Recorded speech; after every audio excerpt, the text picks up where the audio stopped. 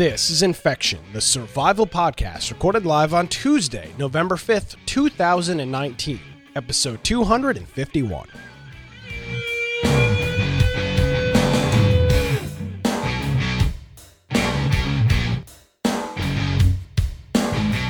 Hello, ladies and gentlemen, and welcome to another episode of Infection, the survival podcast. Infection is your source for the latest information on survival video games.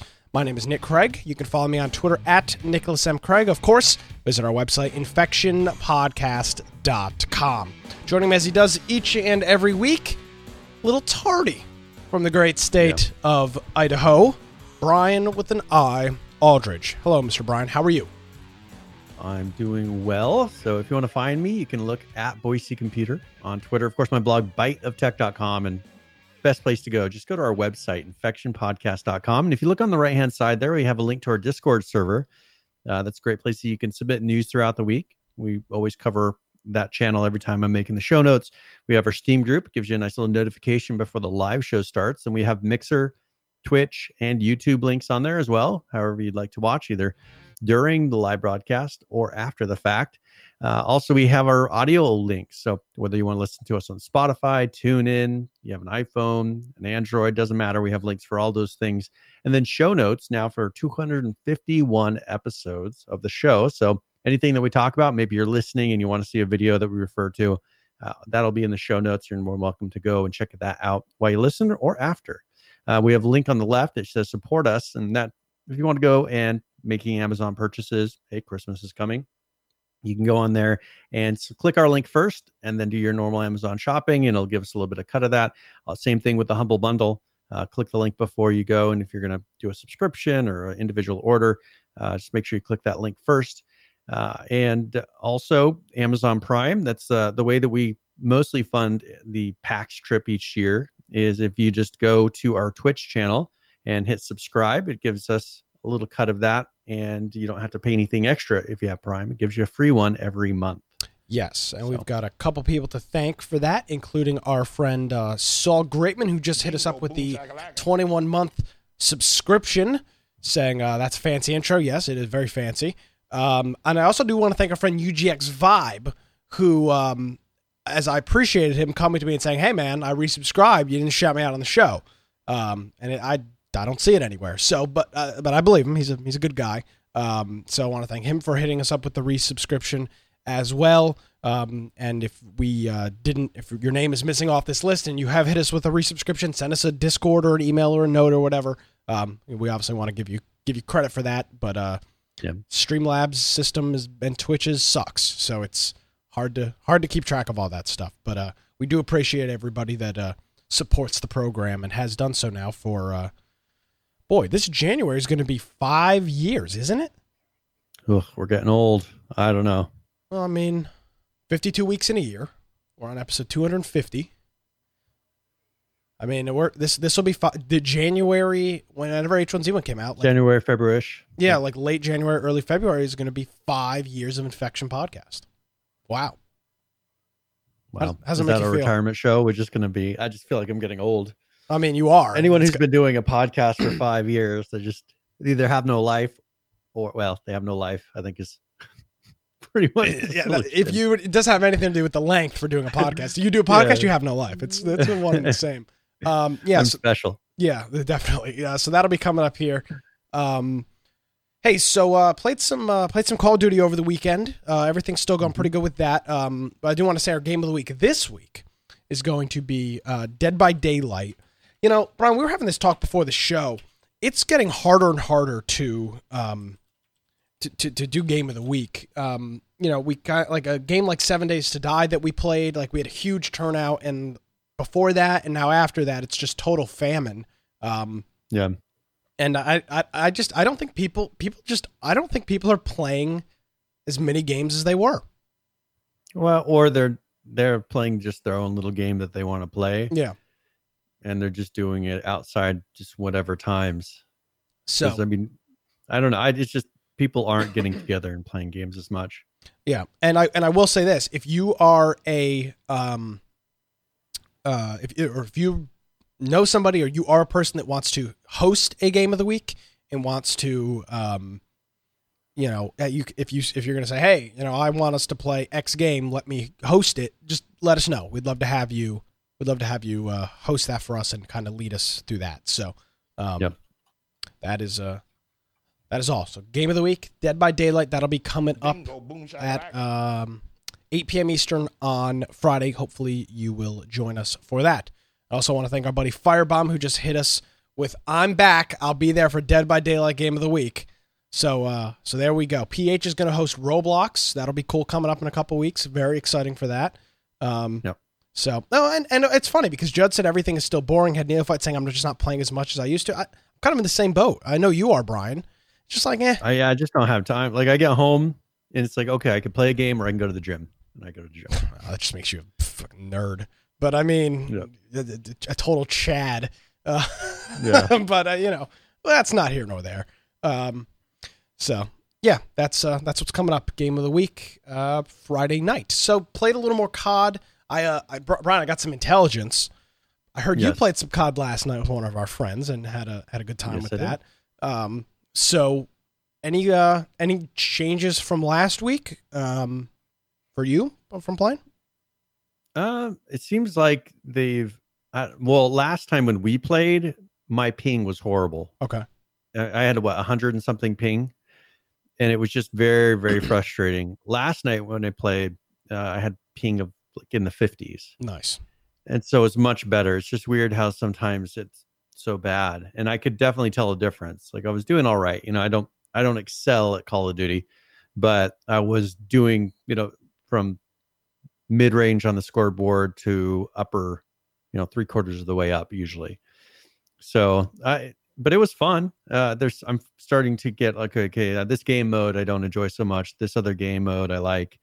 And I'm getting to where my aim is, because it's not a controller. Oh yeah. I have a lot easier time with a mouse and keyboard. And so I'm getting to the point where I'm able to lock in on people and not dying as much as I used to on World War II that we played. Yeah. Everything, but it's fun. Yeah, it's fun. Everything's been pretty smooth. Playing it on the computer is good. Yeah, no complaints. Still playing it. That's pretty much last night was the first night I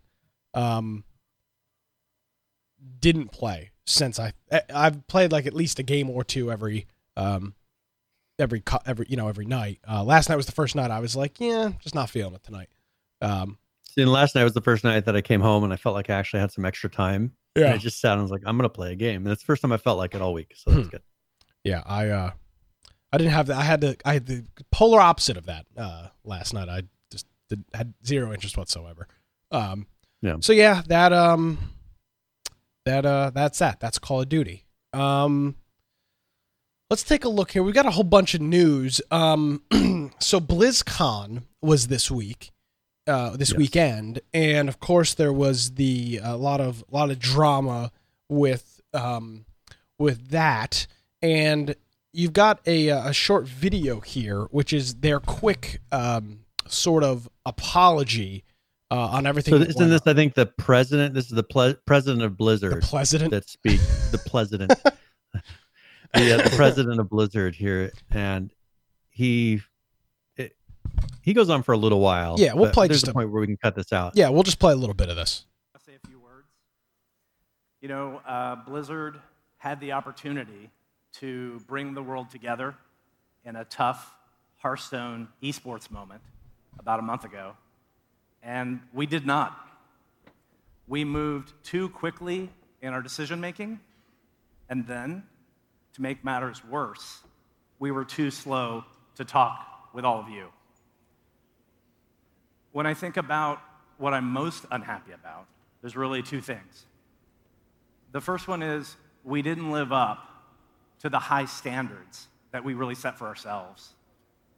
And the second is we failed in our purpose. And for that, I am sorry, and I accept accountability. So what exactly? All right. You think that's a good starting point, or you want to? Or should we continue listening? I mean, we can. We don't need to keep playing it. Pretty much, he goes through and just keeps explaining that. Well, it's more of the same. He doesn't really say we're 100% wrong on this. Well, he says we just responded wrong. And I thought it was odd. He said, and we didn't get back to you in time. We didn't tell you in time or respond in time to you, to the audience. Yeah. You know what I found interesting? But they kept the decision. That's the odd thing. Yeah. What I found really interesting was that multiple times throughout this, he mentioned that they will not be making any more political statements, and they don't want to be doing political things. Yet, in the same vein, he is wearing a pin on his lapel that is very political in its nature and very controversial in its nature. And I think for me, that just added to the whole saga and story here that, as we've said in the past, none of these companies really give a shit. It's all about money. They'll say whatever they want to say. And this was just a spitting example of that. You've got a guy saying, we're not going to be political up on stage, yet he's wearing a pin that is, to the definition, a very political thing that is going on right now, and something that is just a hot button political issue. So it was just kind of odd to watch. And I don't know who in their right mind thought that was a good idea. I can't imagine anybody at Blizzard was like, hey, go out on stage wearing a pin, supporting a movement, and say you're not going to be political. I found that to be, frankly, retarded. It made absolutely no sense. And it totally, in my opinion, I watched his whole thing here. It nullified the entire thing specifically because of that. Well, and I think it's a mindset, though. I think the issue is there are things to them that it is not a controversy. They view that you are wrong, they are right. It's not even a question. Therefore, it's not political because you are wrong, they are right. That's the end of it. And so that is where I think you're looking at it saying, well, but there are people that have a different point of view on the thing you're talking about. Well, to them, no, those people are wrong. They are right. Therefore, it's not a political issue. It's anything that could be questionable. You could take a look at the issue in the Middle East with Israel and Palestine. In Palestine, that whole issue. There are people who very easily could be on one side or the other. But you'll find that politically, people will line themselves up on Palestine and say, oh, well, this is the right way. And so everyone else who believes anything else is wrong, and it's not even a debate. They don't view it as a debate. The problem is they just view the other person as wrong, them as right, and they dig their heels in on it. And I think that there's a lot of issues like that where they have gotten consensus, especially certain political views. You got to look at where these companies are based out of. They are in a bubble of people that believe exactly the way they do.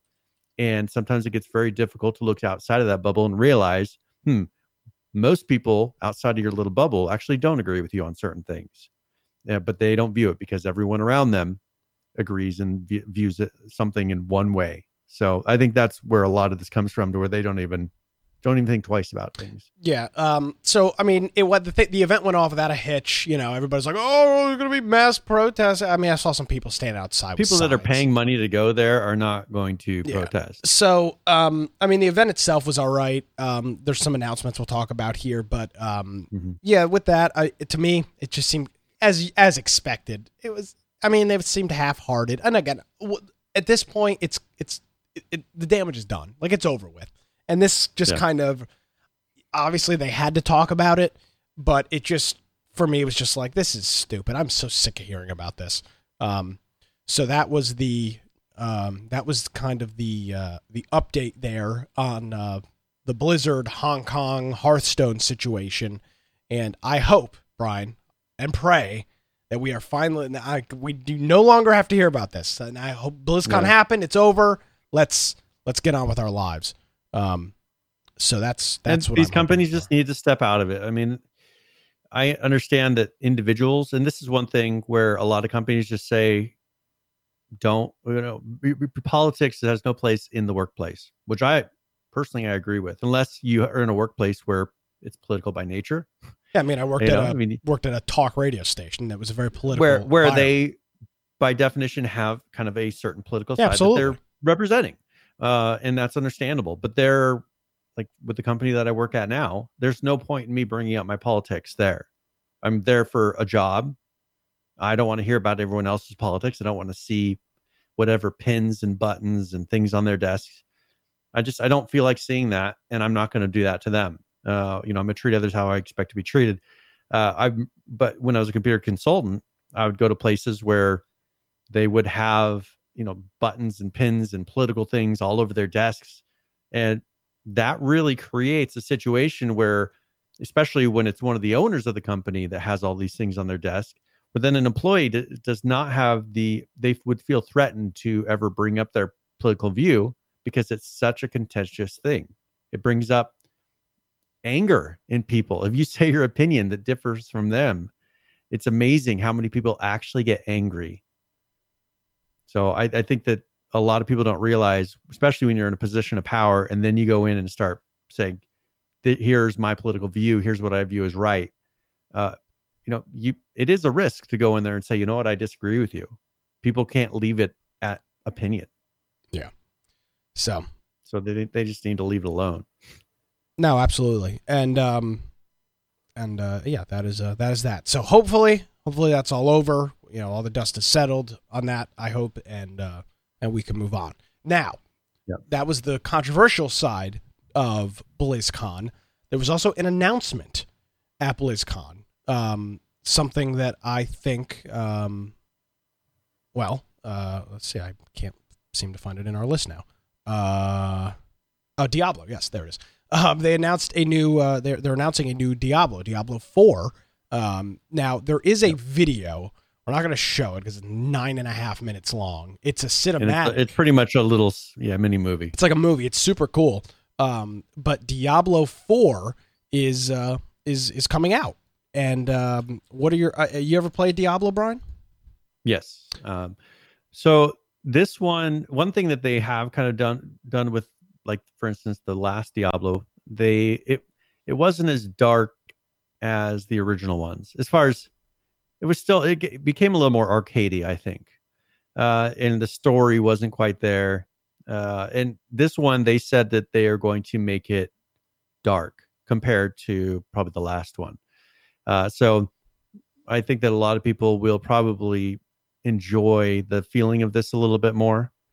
So the one thing that's always amazed me when the original Diablo came out, just the graphics for the type of systems, it's hard maybe for someone like you who's younger to truly appreciate it. But when the original Diablo came out, the graphics in comparison to anything else that was out were just amazing.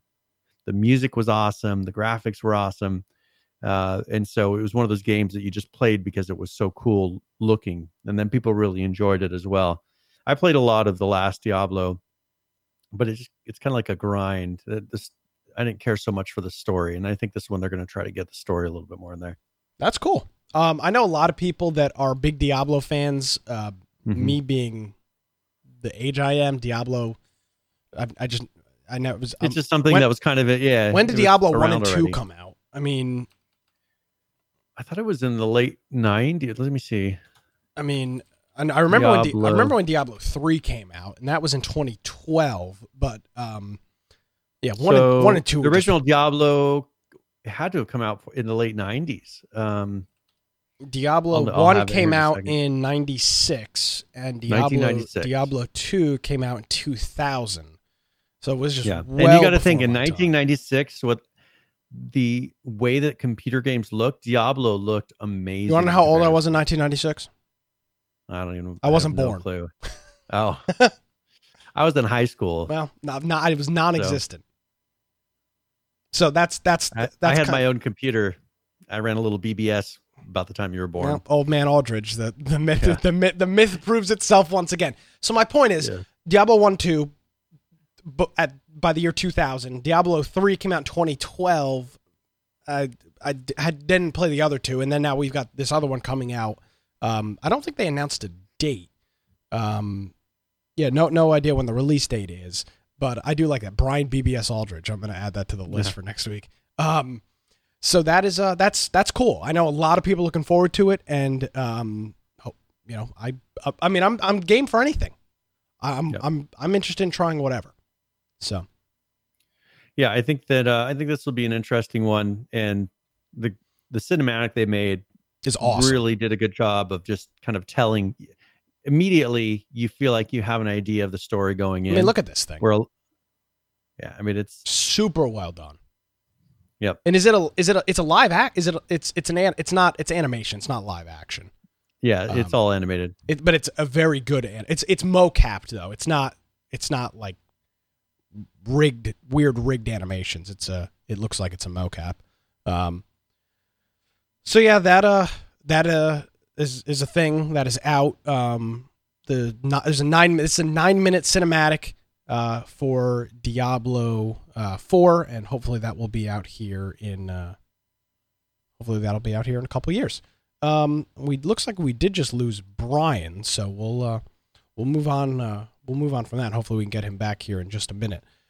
So that was BlizzCon. They'll do another one again next year, and hopefully between now and then, there's not a whole lot of Blizzard in the news, because I think, like a lot of other people, myself, I just am not super interested in anything that Blizzard has to say. If they want to make a game, fine, but I'm just kind of over everything else. So that's BlizzCon. That's Diablo 4. Now let's move on to a game, and I've got to give a huge shout out to the folks over at the Scavengers game. They did a playtest this weekend, and me being the dummy that I am, did not sign up for this when I should have, so I didn't have a key for it.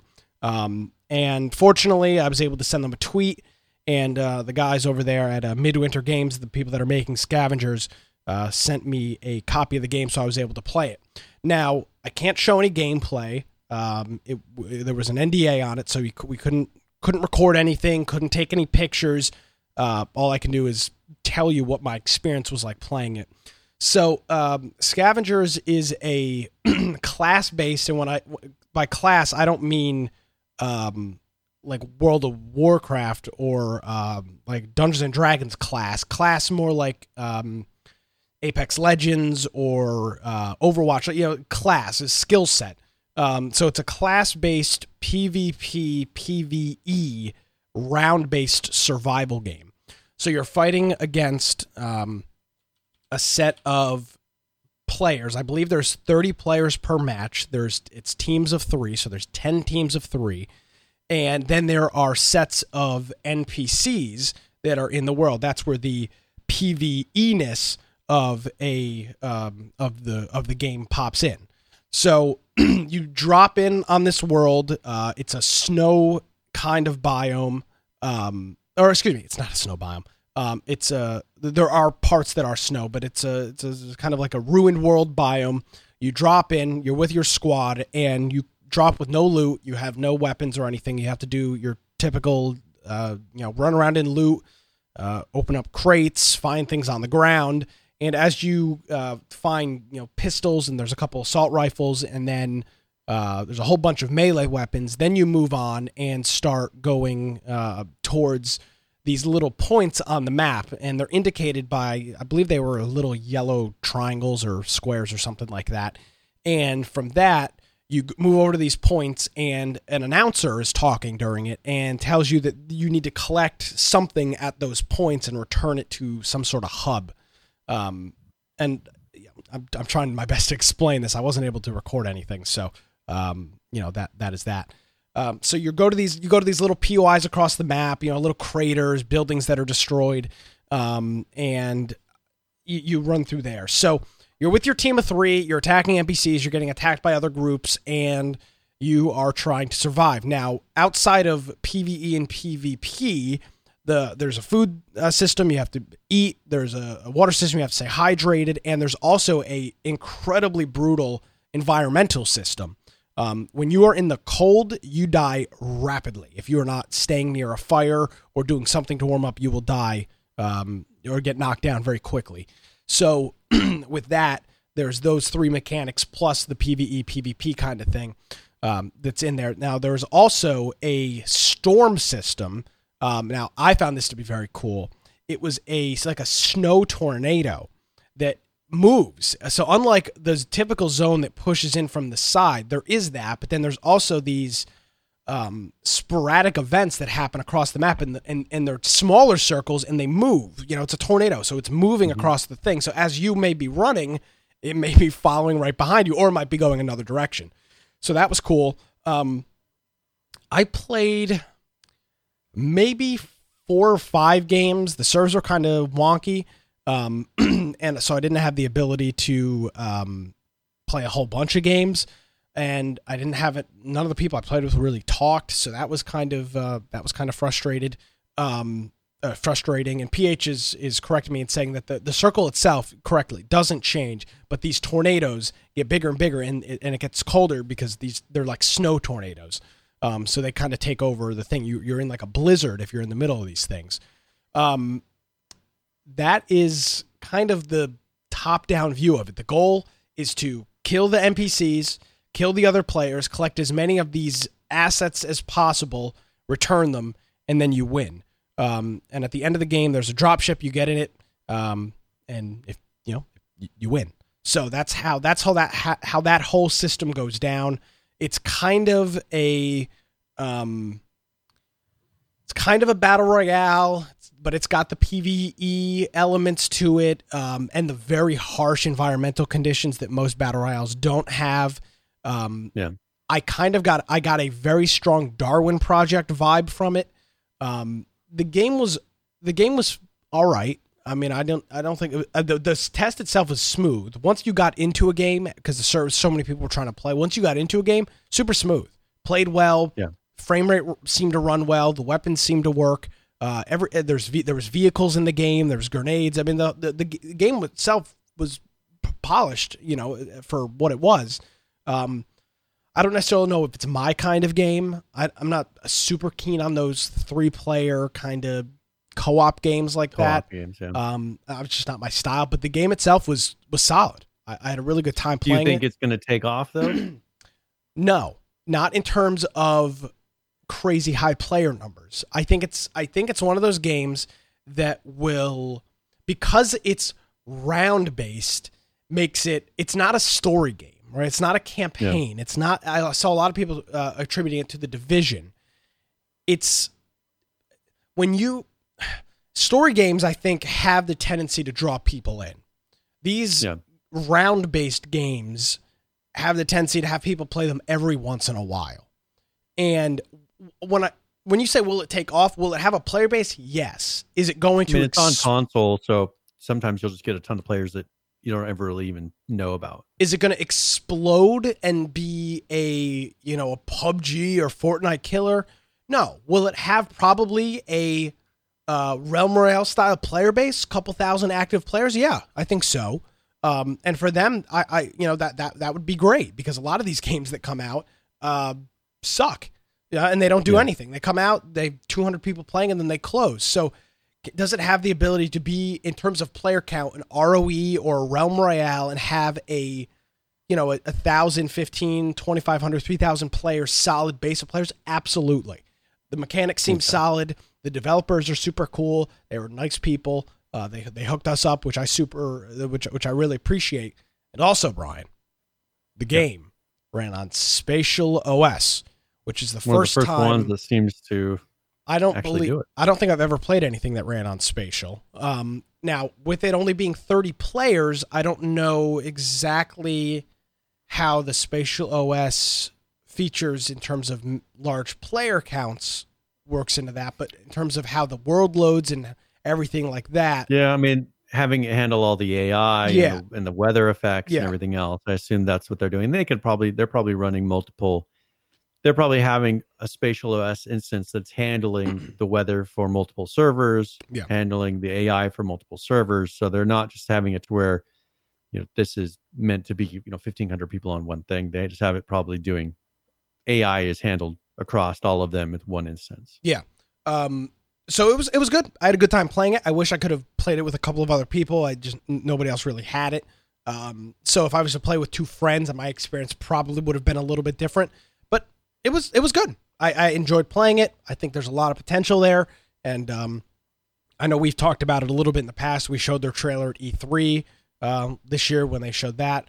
But that is Scavengers. They did 2 4-hour play tests. they got a lot of good feedback. I saw a lot of people talking about it. So I would say good work, guys. Keep it up. And again, thanks for hooking my stupid ass up last second for not registering for a key. So I really do appreciate it. Very good. All right. Brian, I want to play a little game with you. That came across wrong. Let's talk. We want to talk about Ark. Play a game. Do you want to play a game, Brian? All right. So we've got some Ark stuff, but before we do that, there's a survey, and we used to do this back in the H1Z1 days. They would put surveys out. We would take them on the show and submit them as one person. So Ark has got a survey. It's a Google Forms. The link will be in the show notes. Can we take this survey together? Does that work for you? All right, so here it is. It's an Ark Survival Evolved feedback. This is directly from their community manager. So we'll put in our email here, contact@infectionpodcast.com. When did you start playing Ark? So I guess I'm going to have to go look at what day I purchased Ark, because I don't think I played it all that a whole lot before. I know I purchased it to start playing it for the podcast. Yeah, so does Ark tell you, or does Steam tell you when you purchased a game? I don't know if it does. I guess I should have prepared some of this, but preparation. Who wouldn't bother with that? I don't know when Ark first came out. Release date August 29th, 2017. Okay, so let's say, which is probably about right. September of 2017. Sure. So let's go back. Let's see, September 2017. Let's say September. Actually, 2015. I thought was. Are you thinking of when it came out of? Yeah. So 2015 was when we started playing. Yeah. So maybe that date is wrong. Release date. Yeah. I think the last time you played it was the 2017. No, it says the release date is August 29th, 2017. But look at your last play. Yeah, well, yeah, I agree with that, but I'm just looking at this. 2015 was when it was released. We were playing it in 2015. Okay, so when would you say in 2015, if you had to guess? I think it was August of 2015. Okay, so let's just say August 29th of 2015. What is the approximate number of hours you've played in Ark total? Well, I can look at mine, and I've played about 207 hours. How much Ark have you played? 646. Oof. Okay, so we're going to say between 250 and 500. That's in between us. Do you still play Ark? Yes, no, or I only play during new patches or DLC? Only new patches or DLC. Okay, let's go to the next page here. Let's see what else is on here. Answer, during new patches. When was the last time you played Ark? Now, you have played it a lot more recently. September 14th. Of this year? Yes. Okay, so September 14th. What is the approximate number of hours you played per week during the new DLC? Under 10? Or between 11 and 25? It would be under 10. Okay. Let's see. What else we got here? This is exciting. Which platforms do you own and play Ark on? PC, Steam? PC, Steam. You don't own it on the PlayStation? No. If you own on multiple platforms, okay, PC, Steam. Which Ark expansion pack do you own? None, Scorched Earth, Aberration, or Extinction? I own all three. Okay. Do you own any of the season passes? Season Pass 1 or Season Pass 2? I have the Season Pass 1. Okay. I guess I'm just filling this out as you now. Which official Ark did you like the most? I personally like the island. I thought that was a really cool map. Yeah. I think my original experience. The other ones were okay, but they didn't pull me in. They didn't tell enough story. They didn't tell any story. What do you like about Ark the most? Let's see. We got to come up with a good answer here. I like playing with friends. That's pretty much what comes down with me. Playing with friends. Okay. Which Ark do you like the least? Now, this will be a question for you. Probably, I think it was Aberration. I probably like the least. Okay. Why do you like this official Ark the least? I just don't think I like the map as much. The map sucks. Okay. Yeah. Moving on. I didn't realize this was going to be quite so long. I wouldn't have done that. I thought this was going to be a quick survey. Which of the following have you played? We've done non-dedicated. We've done dedicated, modded non-dedicated, and regular non-dedicated. You've never played single player, have you? And modded dedicated multiplayer. Oh, you have played that. Okay. If you have selected more than one option, please tell us the option. Well, like our server would be a modded dedicated multiplayer. What about modded non-dedicated multiplayer? That'd be if you're playing between other people. Oh, okay. Then I guess we didn't do those. We're going to say 60-40. I'm just going to lie because we got to get through this. Oh, Christ almighty. This is just turning. I would say about 75%. Okay. 75%. 75-25. Please tell us the approximate ratio spent on PvP. Let's say we're going to go 80-20. What region are you from? North America. What was the official region? North America. Jesus Christ, Ark. Which category? Let's see. We're going to call you a ramshackle player.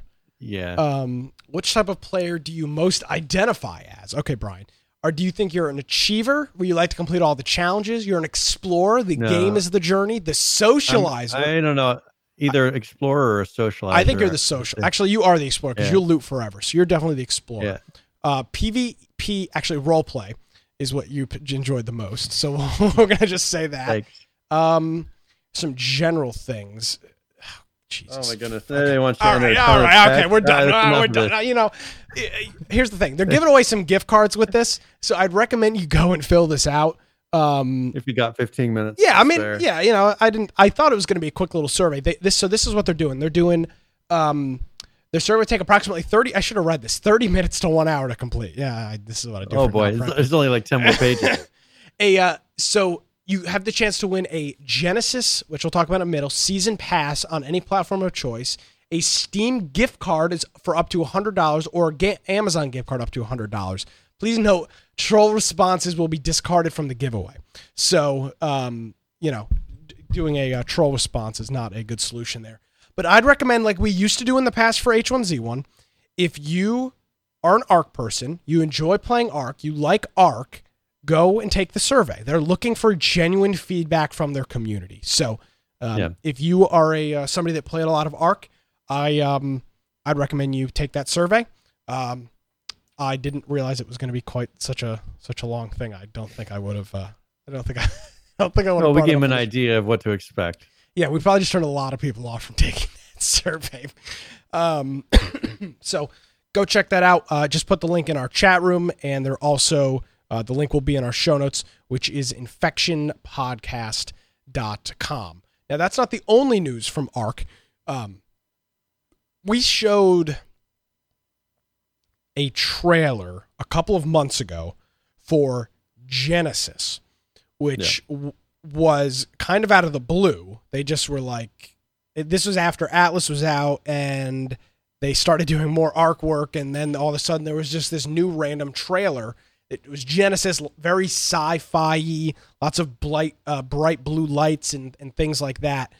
So over the past couple of days, they have released a bunch of trailers for Genesis, which is going to be their next expansion. There was only supposed to be 3, and now they're doing Genesis, which is going to be in 2 parts. A 2-part thing. It's going to be its own season pass, so it's totally independent from, like, their season pass 1, which is Aberration, Extinction, and Scorched Earth. Then their season pass 2, which is going to be Genesis 1 and Genesis 2.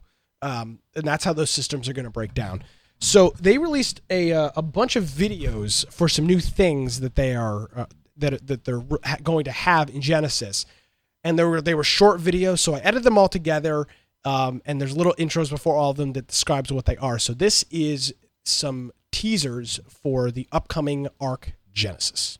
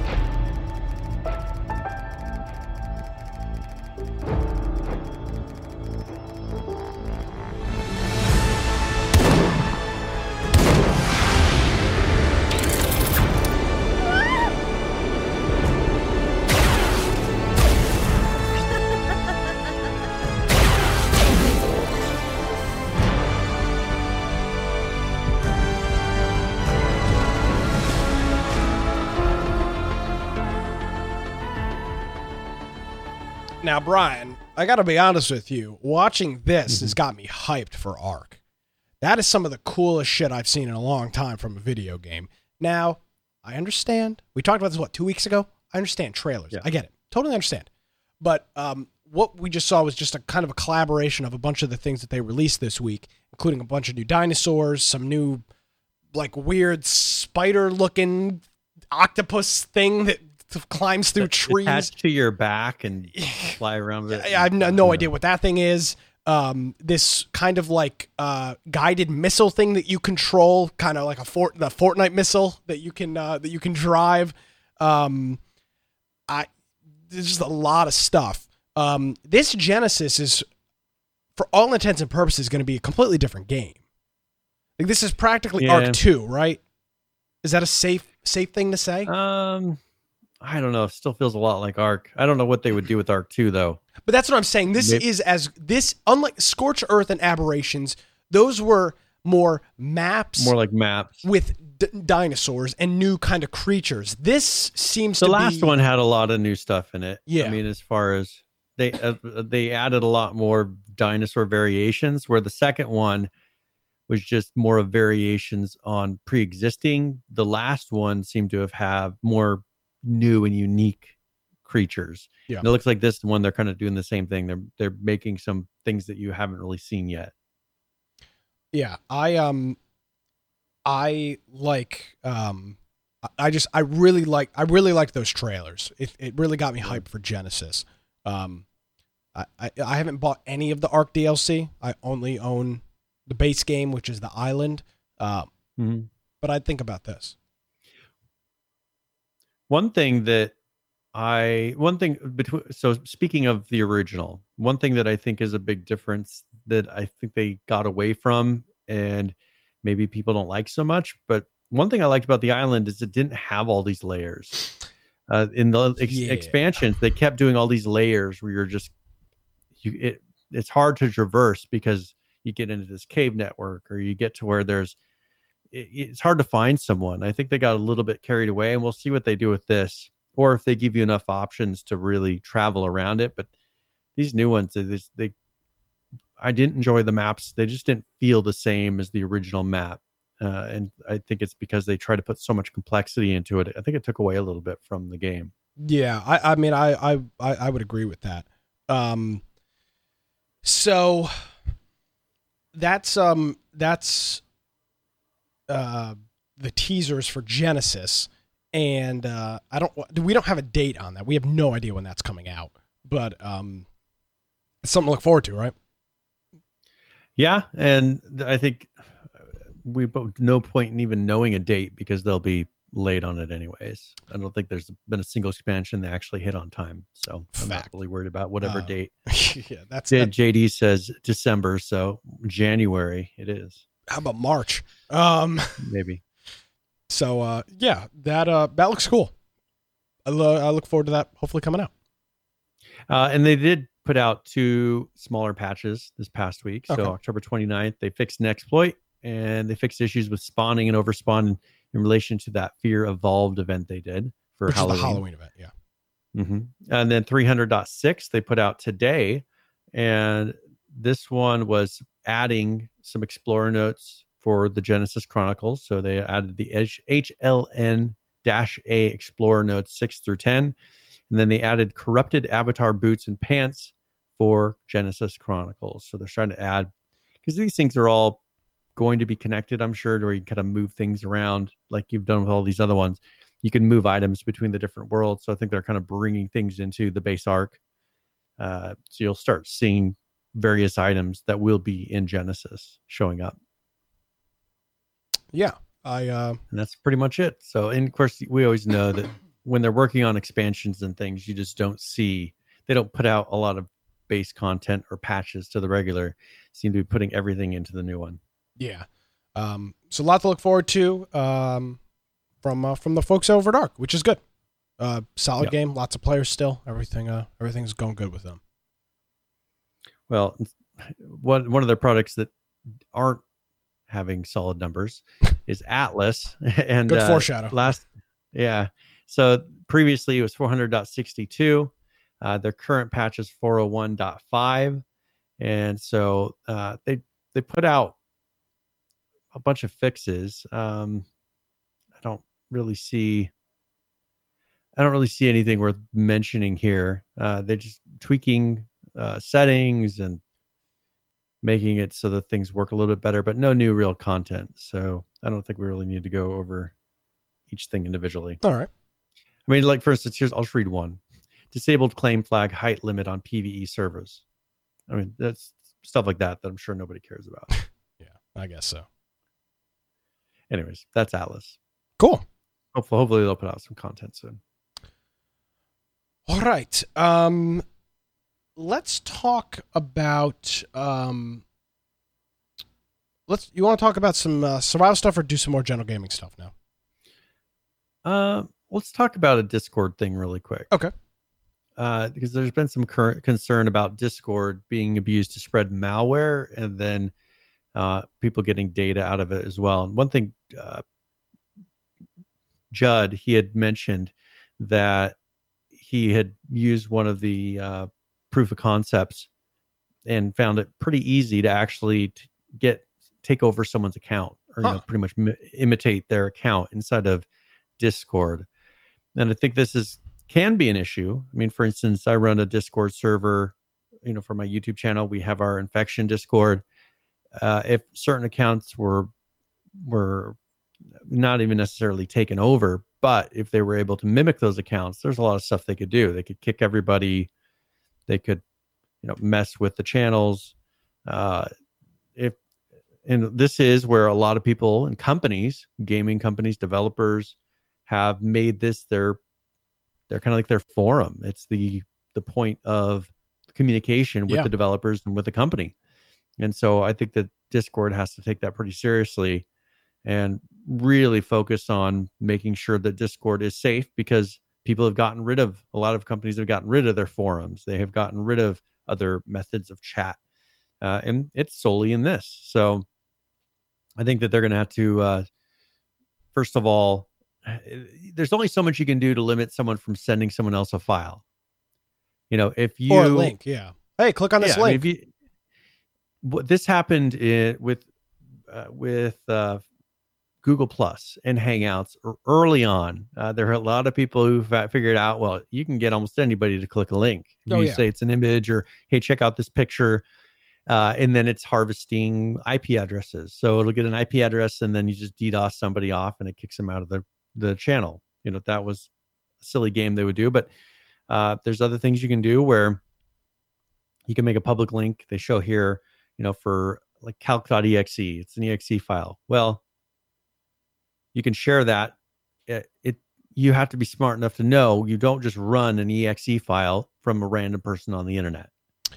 It's just like email. It's just like downloading something off of a website. How much of this is really Discord's issue versus you're just dealing with general, sometimes not highly knowledgeable populace on the internet? Yeah, that's what I took away from reading this. Now, there were some legitimate claims of, there were some things that Discord could do to tighten down the hatches a little bit, but as I read through this, a lot of things like, that you're allowing ransomware to be uploaded. I mean, Discord, they want them expecting to AV to they be want doing them to virus scan every single. You want them running upload. semantic endpoint on your computer to scan through every file. I mean, a lot of this stuff is best practices. Don't click links from people you don't know. Don't click on random bit.ly links, that are, just from random. I mean, we get them actually. I get them all the time. I'll get links from random people, and I'll look at what Discord I'm in with them. It's some random game, like a community I'm not involved in. Guess what I do? I don't click the link. Just ignore it. And this is one thing they could do, is just very clearly put a notice up there that says, because this happens all the time with a lot of services, this is a file from that could possibly be a virus. Open it at your own risk. I mean, just click. You'll still have people that are, I didn't know, and they'll still click it. Yeah. But hey, whatever. That's life. Yeah. I I like Bleeping Computer where this was. I actually really like their news, but this article is bullshit. I mean, Discord, there are some issues, but the things that they're pointing out, like the headline, silly. Discord as a malware hosting and distribution service. You can make that argument about Google Drive. You can make that argument about any service that allows Google Drive will let you upload anything to it. Now it will say, hey, this file might have an issue, but you can host anything. You could host anything on Google Drive. So Google Drive is a malware hosting system. Mega.com is a malware hosting system. All of these services. And their complaint is the fact that you upload something to Discord to send to somebody, and anyone can click that link and use it as a way to download a file. Yeah, that might be an issue. But that's the thing, is the exact same thing as Google Drive and all these other things. Anywhere that you can upload a file and it lets you link to it, not just inside of the application. Yeah. Doesn't mean that it's a malware distribution center.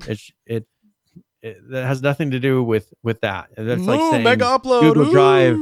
Yeah, Google Drive is a malware distribution center. No, actually, it's a file hosting service where people could possibly upload something that would be dangerous to your computer, as well as like images and other things, like our 251 weeks worth of show notes for a podcast. All of our show notes are on Google Drive. It's asinine, and I really do like Bleeping Computer. I'm very disappointed that they wrote this article in the way they did.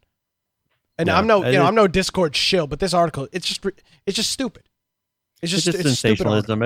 I think they're trying to make it a bigger deal than it really is. I mean, you could write an article about how in general, any service that does this type of thing could be a risk or could be abused. But what are you going to say? Well, we don't want any kind of public file sharing sites, any way to actually distribute files outside of a closed service. Yeah. So later down in the article here, it does say the good news is that Discord does perform some sort of file scanning or blocking for malicious files. When I tried uploading a sample of the Dark Comet Rat, I don't know what that is, with 65 detections on virustotal.com, Discord would not allow me to upload the file. So it sent a message back and said, hey, it looks like the file you've tried to upload might be a virus. Instead of cooking up trouble, try cooking up a dish, and it sent a link to a recipe for some spinach parmesan thing. Nice. So they are doing some stuff. Now there's some issues with their webhooks and some things with their API that hopefully they will work on. But I didn't appreciate this article. I thought it was very misleading and very biased. Yeah. And I don't know what their whole point of, other than they want to get clicks, because they're picking a service that a lot of people use and trying to create an article that, gets, I need to be careful. I've used Discord, so I need to read this article, and it's going to get people going to their website so they can get ad revenue. That's pretty much what it comes down to. I actually read a good article on Bleeping Computer today. Did you see the new version of Malwarebytes? No, totally new UI. Looks totally different. Looks like spyware, but it is the same good old Malwarebytes. So Malwarebytes looks like spyware. It does, dude. It's like the how spyware's got like that. I'll summon my inner Alex Jones, like we're so friendly. The spyware's got like we're so friendly UI. That's what Malwarebytes looks like now. Like the UI is way too user friendly and way too explanatory to be good software. It doesn't look like a tool anymore. Like ADW Cleaner looks like a fantastic piece. C Cleaner, fantastic. Terrible UI, terrible instructions, but if you know how to use That's how you know it's good. Exactly. This new Malwarebytes, too clean, too user friendly. That's a tip from Nick, the IT guy. Tune in every week for helpful tips. How to judge if software is safe? Does it look horrible? Oh, I'm friendly. Leave me alone. So yeah, check it out. Malwarebytes 4.0. And by the way, bleepingcomputer.com is a good website. It really is. If you're interested in like exploits and things like that and malicious stuff, like this new what's it called? Windows Blue script or whatever it is, the new WannaCry encryption that's running rampant right now. Bleeping Computer is a good site for that. You want to do a tech podcast? You want to talk about technology the rest of the show? I could do that. No, it's all right. Okay, fine. I mean, I enjoyed it. It's fine. Okay. We'll get to it later. Yeah, interesting article Blue over there. Is by the way, Bluekeep, yes, that Windows Bluekeep. I bet you hadn't heard about Bluekeep yet. I have. I'm the one who just told you about it. I corrected you on the name. Yeah, but you just looked it up. No? No. Oh. Bluekeep. I knew about it before you. Okay. So, hey, there's speaking of things that I only write software now. I don't have to fix things. Yeah, well, I only fix the shit that you're incorrectly making for the end user. So, hey, there's an update here from our favorite shills. Excuse me, we're the favorite shills for them, Epic Games. This is their October feature update that they released at the end of October. So they've got the new storefront, which we've looked at a couple weeks ago. There's still not that many games on it, so the storefront's kind of lame because 95% of the games I just have no interest in. They've launched our checkout overlay with the partners over at Jaeger, which is a competitive quest in their competitive quest shooter, The Cycle. The new checkout overlays allows game to use our payment platform from within the game. So buying DLC, buying packs is what they're showing on this. Buying in-game currency can be purchased through Epic's payment processor system, so developers don't have to host that themselves. That's good. And they show some screenshots on how that works. They've optimized the storefront. 3D Secure is is stuff that they're putting in for European users. Requirements for the strong customer authentication, the SCA system, and then they've added Thai support for languages.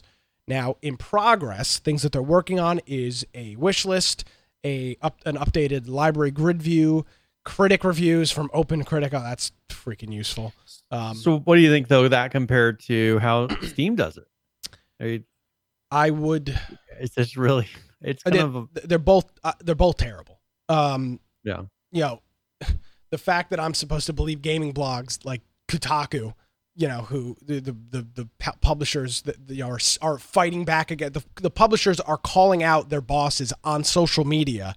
You know, the fact that I would trust a game recommendation from those people is bad. Now, agreed. On the flip side, Steam for the reviews, their reviews are kind of crazy. People just leave terrible reviews. There's not a good system for reviews. Or they just do jokes for reviews. Like they're just 10 out of 10 games sucked.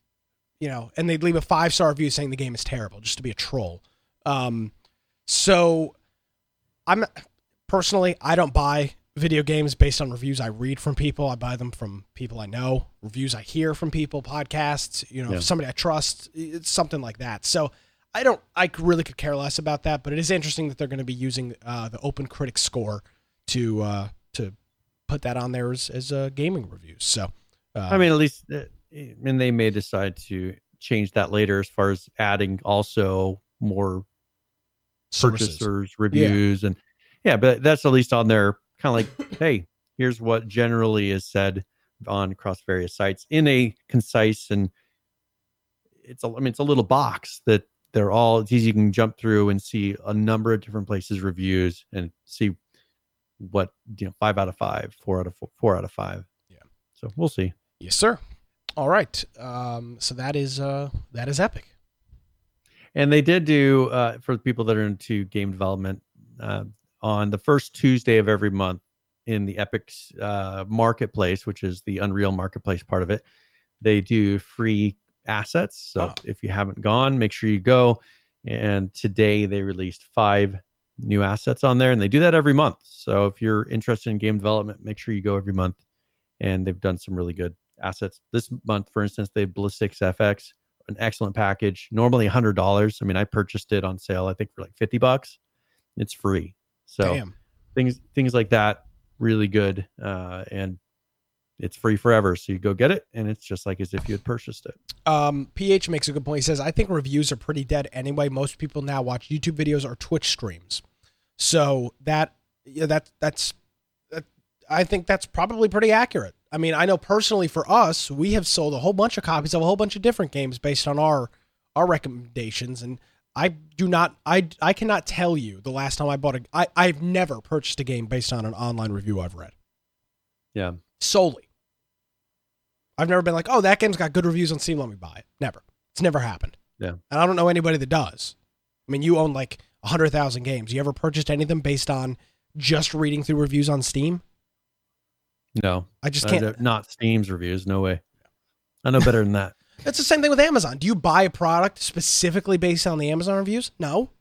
Yeah, actually, I do. I'll go through and read the reviews on Amazon because I look at what problems people had with them. I look at the pictures of when they received it, because people take pictures of what they received. And so that is something. I'm not saying that the reviews aren't helpful, but sometimes I will pick between. And the review is what tells me which. I don't go shopping and say, oh, this one's got I'm looking for something specific. Exactly. And then I use a review to tell me which one variation of it I'm going to get. And I think with gaming, it's kind of the opposite, right? I don't think anybody's like, oh, I think I'm going to buy Ark. Let me go and see. It's all based reviews. off of friends and hype and everything else, not the reviews. Exactly. So I did have something funny happen this past week. Okay. Actually, I have somebody that. Thank you. So I had a developer who makes assets contact me, and he said that somebody is sending out. He received an email that said it had my picture, talked about my YouTube channel, and it said, I would like to have a copy of your asset to be able to read in some Russian email address. So they're spamming and pretending to be me. And he says, hey, if you want a copy of my asset, you can have it. And I said, well, that wasn't me. I said, you can give it to me if you'd like. But I thought it was. Did he send you a copy of the email? Yeah, he said actually he did. Wow. Let me see if I can get a link here. But it had my picture. It had everything. I don't want to do the show with you anymore. I thought I was kind of a big deal. Nobody has ever stolen my identity to get free stuff. Wow. That really just took me down to a whole new low. Are you all right with opening a Discord link or a Discord image? Yeah. I mean, who cares? What are they going to do? What are you going to do? Hack me? All right. I'll send it to you in Skype. Perfect. Oh, yeah. Another file sharing service. So and the thing is, yeah. So.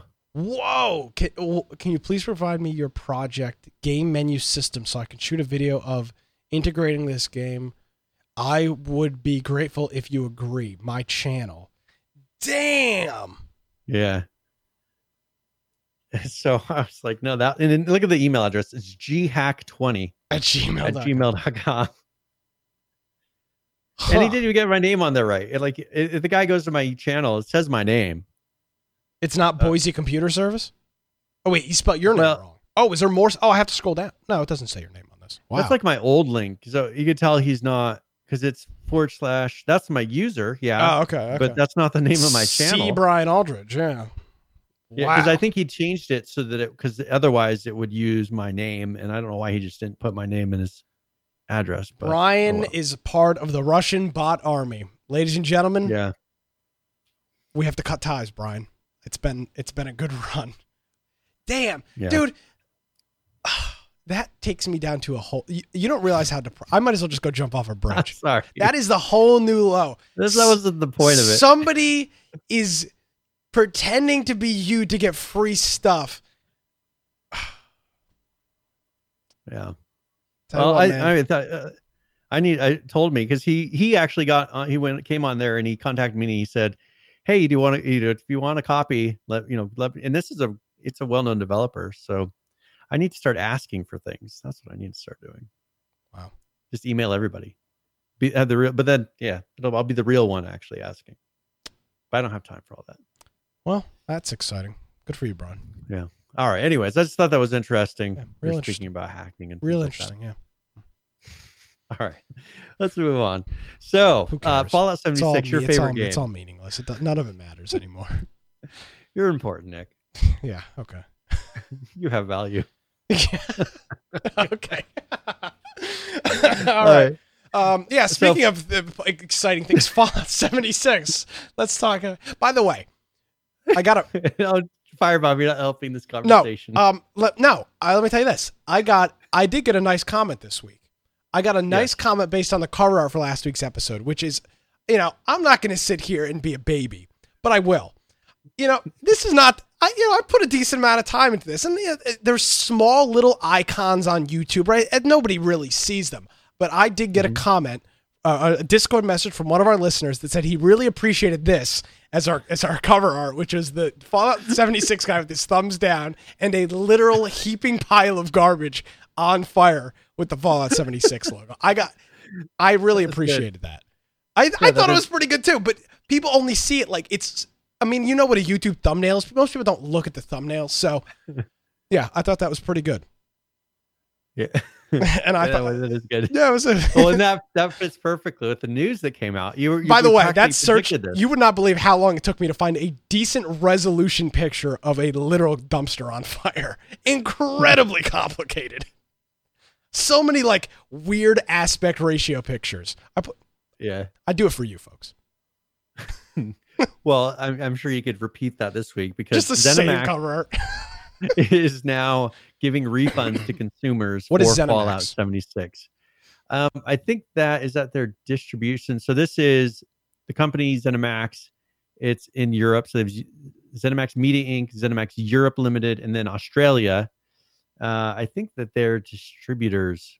It's the holding company for them. For it. Is it for them? Bethesda, yeah. So there was they said that they misled consumers in their guarantee rights. And so now they have to allow for refunds of Fallout 76. Is this just in Australia though? So it says that between November 24th and June 1st, so they'll offer refunds for consumers who contacted them. So if you contacted them between that time, then you will be able to get a refund. Huh.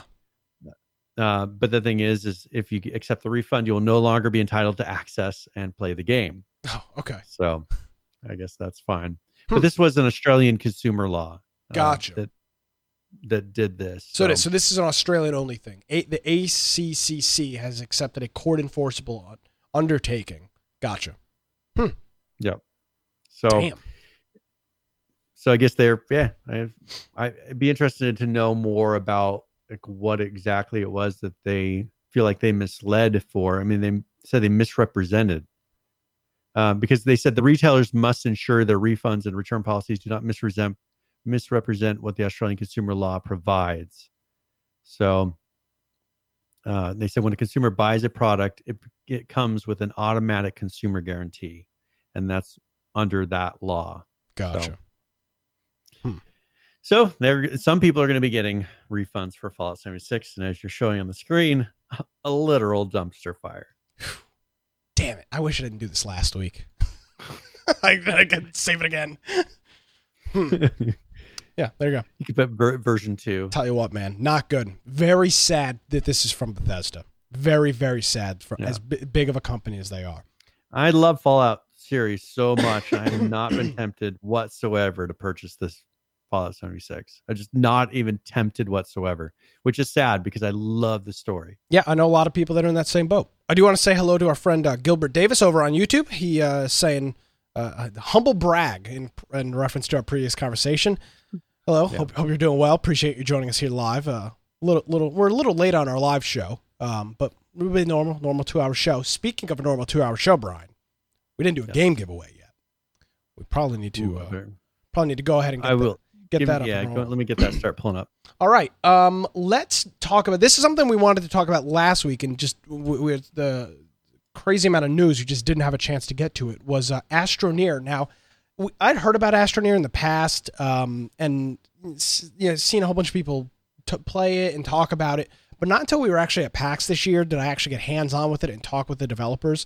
And they put an update out. It was on October 24th. It was called the Groundwork Update, which was a literal and a physical and a literal thing and a whatever for groundwork. They literally worked on the ground, but they're also I think it's a good thing. They're saying they're laying the groundwork for the rest of the game.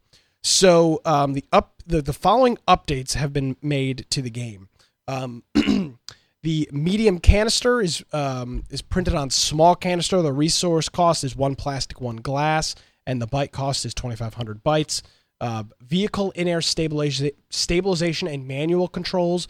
The rover automatically self-corrects their rotation when airborne and are much less prone to flipping over now. You can now manually adjust the pitch and the yaw and roll of rovers while airborne using the WASD and the left joystick if you're on a controller. and controls over the yaw and roll can be toggled in the option menu. So if you want to be able to do that stuff, you can turn it on and off. Drill controls. They've been completely overhauled to be consistent with the current terrain tool cursor. Remains visible when obscured, more clearly displays the vertical tilt of the camera, displays the slope of the rover relative to the ground plane, displays the amount of available soil, and multiple improvements to feel and responsiveness.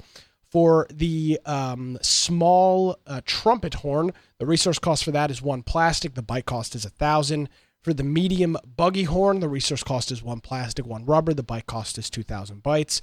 And the large fog horn, the resource cost for that is 1 plastic, 1 rubber, 1 steel, with a byte cost of 4,000. And you need a medium printer for that, small printer for the medium, and a back. You can just craft the small trumpet horn in a backpack. So that is the groundwork update. Some things that they're working on, and this is available on PC and on the consoles and Windows 10 as well. So yeah, check that out. Cool stuff from the folks over at Astroneer. They're doing a lot to kind of do some TLC of the game. Yeah, and that's the thing, is that game has a lot to it. I mean, it's one of those kind of like Ark where you can just go and do stuff and have fun, and just hours and hours of gameplay, and you can make things, you can explore. So check it out. And we did some hands-on while we were at PAX, and it was a lot of fun. So, and I'm sure it'll be on sale if it's not on sale right now. So check it out on your stores and look for it. Wishlist it if you need to. Yes, not on Epic, but on Steam you can at least wishlist it. Yeah, I want to say hello to our friend Evilness FPS. He is greeting us from Germany. What time is it in Germany right now, Brian? Let's see. It's like 7 or 8 hours ahead of me.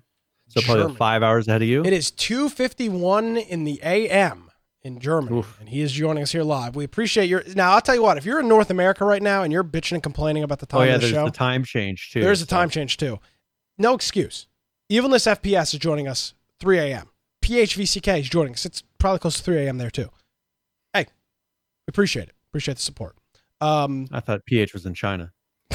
Okay, so it's the next day. Or Russia. He's a troll. What do we have here for our game giveaway, Brian? All right, so I'm going to give away a copy of The Adventure Pals, and this is currently $15 on Steam. This is a adventure action indie RPG platformer.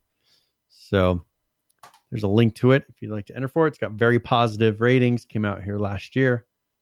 So if you're interested in that, exclamation point giveaway, and we'll give that away before the end of the show. Absolutely. We are here live every Tuesday, right around 7 o'clock Eastern. Our start time might fluctuate here and there every couple of weeks, depending on schedules and whatnot. But nevertheless, we're here live every Tuesday. A new program we're streaming live on Twitch, YouTube, and everybody's favorite, they're not paying us, Mixer. We're here live for about 2 hours. This show can also be downloaded on our website via audio and watched on YouTube for the full video version of the show. So hopefully you'll we gotta tell people to tell your friends. That's kind of the thing here. Infect your friends. That was our great catch line we were going to use back in the day. Infect your friends. That's yes.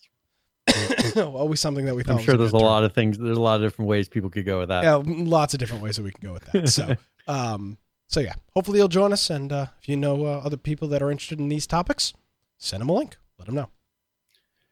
So, how about now Call of Duty? There's some news for that. Yeah, what's going on? We have been playing a little bit. There was a leak about some maps. Oh yeah. Because of the PC version, people are able to dig a little bit more into the files than they normally would on a console, and they'd gone in there and pretty much found 38 more maps according to the files that they're going to be adding to this latest Call of Duty. So 5 different ones on gunfight mode, and then a pretty long list for 6 versus 6 and 10 versus 10. One more ground war, and then an other, which is a gun course and a marksman range. So those will be things that they'll be adding. At least those are ones that are in the files. And we'll see if they actually all make it. But those are ones that you would expect to see. And if you want to see that list, we will have in the show notes. You can go. I mean, their names like Port, Oasis. Some of them are I think previous Brian, remakes maybe. You don't previous. even know. Rust I is don't on even this know. list. Shipment is on this list. I mean, these are some of the cornerstone maps of Call of Duty. I mean, Rust, bro, have you ever challenged somebody to a 1v1 intervention sniper final kill 360 no scope on Rust and MW2? Definitely not. Bro, you can't even you can't even hang until you challenge somebody to a 1v1 on Rust. You can't even hang until you've challenged somebody to that. It's Now you'll be able to do it, relive that all over again. Like, you think the fight at PAX, like, oh, fight me at PAX? No. 1v1 me on Rust. 360 no scope snipers. That was my middle school right there. If you would be like, what did you do in middle school? That. Yeah. 360 no scope. Firebomb says, you're speaking a language Brian just doesn't know. Oh, it's got to get good. I have no. It's a fun game, but I just have no. Got to get good. You got to. When you were in junior high, let's see, where was I at? And you when you were in junior high, I have no. We're doing the podcast. Oh yeah, we're doing the podcast. Not too far off, actually. I was gonna say, where was I? Oh, I was on Hangouts. Google Hangouts talking to Google Plus, talking to little boys. So yeah, cool stuff. I hope what they do is a map rotation system. Instead, Call of Duty's typically had like instead of like the filter system. Well, they're doing not even that, but like, so Call of Duty's always had like 5 or 8 base maps, and those are always on there. But this idea of maps coming and going off of that rotation, so like every couple weeks the maps cycle through, hopefully keep it maybe a little bit more fresh, and keep people coming back to the game, so it's not always the same thing. That would be pretty cool. Well, I think having a lot of variation, because I've seen people that are just like, oh, this map again, and I've had it where one map you'll have the same map one right after another because they just don't have enough variation right now. Yeah, they can only mix them up so much. So I think getting a lot in there makes the game feel more fresh and less repetitive. So one thing there's been some controversy about that. It was the Highway of Death that's been in there that you had mentioned last week. Remember that? This is this is the thing that the U.S. did, but then they put Russia inside of this, and they're saying that according to the narrative director, he's saying it has nothing to do with that. It just happens to have the same name, be a similar massacre, but it has nothing to do with the actual event that happened. This is something totally fresh and new. Nothing related to the Highway of Death that actually happened that is almost identical to what happened in the game. This is why we do not trust video game developers when they say things. This is why we don't trust the guy from Blizzard. It has nothing to do with this is why we don't trust the guy from whatsoever. This is why we don't trust the guy from Blizzard. This is why we don't trust this guy who actually also works for Blizzard. They just don't trust them. There's just no reason. But they said if you Google Highway of Death, you will find many research results that don't have to do with Highway of Death. Highway of Death, Kuwait, 1991. Okay, but if you go to page 10 of your Google search results, first of all, I'm using many Bing. results. I'm using Bing. Oh, Bing. I mean, it's pretty clear. The Highway of Death is pretty. It doesn't seem to be mixed. There's a bunch of articles about modern warfare addressing the Highway of Death, but it's pretty clear what this is. Well, according to the creative director, what a jackass! It has nothing to do with the Highway of Death that happened in real life. Okie doke. So I just thought I would mention that. He very clearly said it has nothing to do with it. Just the same name, same instance, same situation. Always believe your game developers. They've never misled you in the past. Yeah. PSA, they're always honest. A PSA from Nick in the Infection podcast. Yeah. So good stuff from Call of Duty. I hope that they figure that map cycle thing out. I'm really looking forward to that. No Man's Sky, since we talked about depressing things, yeah. One of your favorite games, Fallout 76. We'll now talk about the one that I purchased. I think you had gotten Fallout 76 and I had gotten No Man's Sky or something like that. Actually, no. I own No Man's Sky. You don't. I own No Man's Sky. Yeah, but I bought it originally. Oh, yeah. I got it afterwards. Yeah. When it was good. Yeah. Okay. So they put out there. So they did the Beyond update. And now they've done update 3 for that. And so this would be patch 2.15, which releases on all platforms. They have weekend missions that they've added. And then also featured bases. So you can go on there and go check out some people's pretty cool bases that teleport you over there. They have a community spotlight. You can go on there and see biggest screenshots and graphics and things that people have made. And of course, the development update, they've been adding features. For instance, the teleporter you can do to get to the feature bases. Just a lot of things they added for this. Lots of fixes in there. The graphics are beautiful. I don't know, Nick. Someday you're going to have to try this again. I have tried it again. I did. I recently still didn't like it. It's not that I didn't like it. I didn't want to play it. The hype is gone. It's not that I had no reason. I didn't want to play it. Yeah. Let me tell you. Hold on. I can tell you right now. When the last time I played it was. It wasn't. It was after they'd done their series of updates. Was the last time I played it. I'm retarded and can't find it. It's like a couple months ago, 3 months ago, maybe 4 months ago. I played it August of 2018, which was after they had done their big updates. Their Beyond update, yes. What was it? It wasn't Beyond. It was, I don't remember what it was called. I don't know, whatever it was called. Yeah. I mean, they've made it. They've pretty much are now at the game that they promised, I think, originally. Yeah. But I don't. Right. I would not have bought the game today. I bought the game back in 2016. That's what I wanted. Yeah. Right. That's. I think you played it. What in Next? I think it was it the Next patch that Probably. You did? Maybe. I think that was the big one that kind of started fixing everything.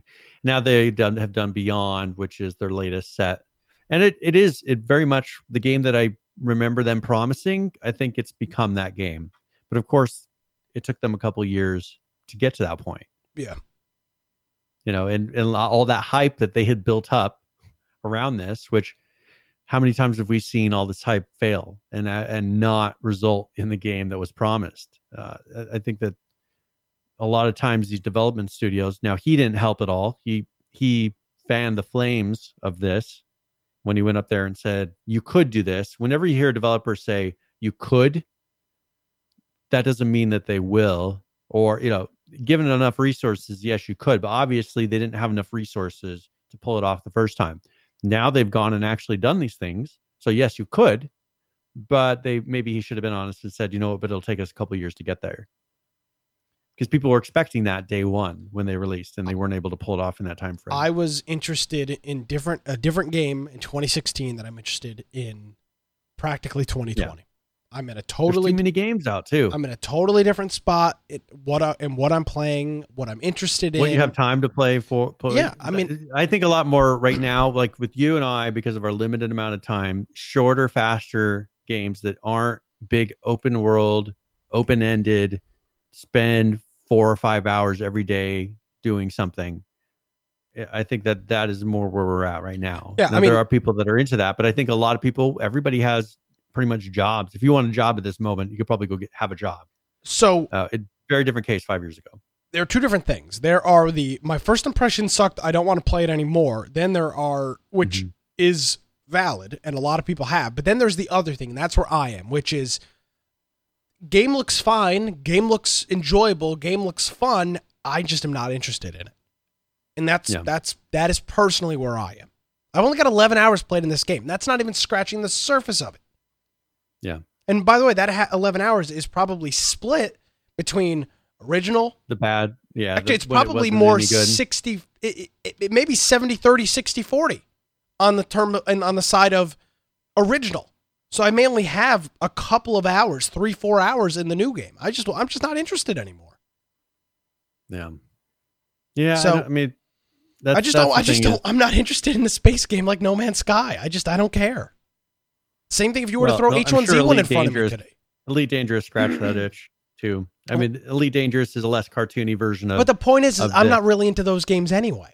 But at the time when this game was coming out, there was a lot of hype. The vastness of the world. Yeah, I was. The vastness of the world and the multiplayer and all that other stuff seemed really, really cool. I'm not somebody that's into space games. I'm not interested in investing a whole bunch of time to figure out the mechanics. I'm just not. And I've been very clear. I've been very consistent about that. So I'm sure it's a fine game. I'm sure people are interested in playing it. I could just care less. Yeah, and that's the same thing with me. I played it for a while, but I just don't have the time to sit there, and it's a huge world. It takes forever to do everything. Yep. I just don't have that time right now. So I need something faster paced. That's where games like Call of Duty are nice, because I can go and play for half an hour and walk away from it. And I was able to complete, and it's closed and done. I don't feel like I'm leaving anything halfway done. Yeah. Agreed. And I don't have to remember where I was at. That's one big problem with Elite Dangerous. I get back in and I feel so lost. Like, well, what was I doing? That's how I feel about jumping back to Red Dead now. That's why I'll never finish it. That's exactly how I feel. And that's the problem, is I had to play it all at once. And so from in my head, the story continued, and I was able to keep it all together and have a continuous story. For you probably, you'll forget what was happening, parts of the story. It doesn't all add together.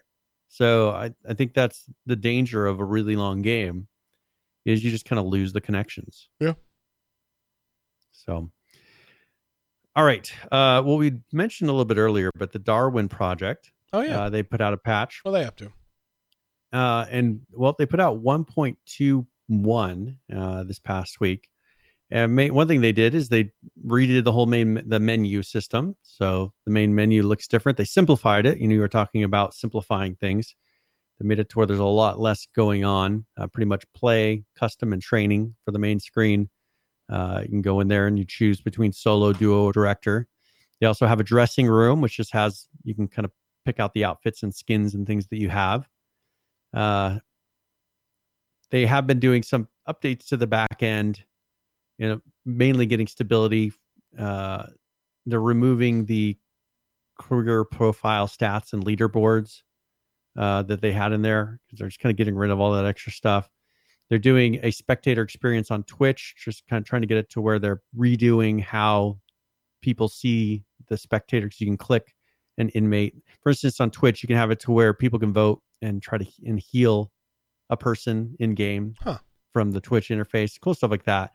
So they've been going through and just making that look really nice. So I haven't really seen a ton of people playing it, but I think it's a good game. I think a couple of different streamers just have to get on it, and it's a very interactive with the audience type of game. Yeah, it is. It's just hard. It's hard to convince them when this isn't what's going to make them money. The streamers go where the money is. Yeah, rightfully so. Yeah, and a lot of these, they're getting paid to stream certain games, and I doubt these guys are paying them to do anything. So, yeah. But that's the Darwin Project. Cool. ROE, so Ring of Elysium, they put out an update as well, and this is the 10.31. So this came out on Halloween. They did so I don't know why, but they added this on Halloween. Not a couple days before, which a lot of times companies will do that. They'll add it so you have a couple days before Halloween to actually experience this. But they added a haunted house below Ocean Park. The airdrop was a big pumpkin head with some effects, and then the grenades have been changed into little pumpkins. They have a daily check-in that goes until the 8th, so you still have a couple days to do that. You can really receive some of those Halloween skins. The store, they have a Halloween candy box that you can get that has a chance of getting, like an exclusive AK skin and various items. They have a Halloween party that goes through the 7th, and then it has a daily task in the event center where you can get some random rewards for that. They added a new character, and that's Sakura Blood Fox, and then a list of bug fixes. So you still have some time. If you haven't done the Halloween event, I guess the benefit of starting it on Halloween, they let it go for a week or so.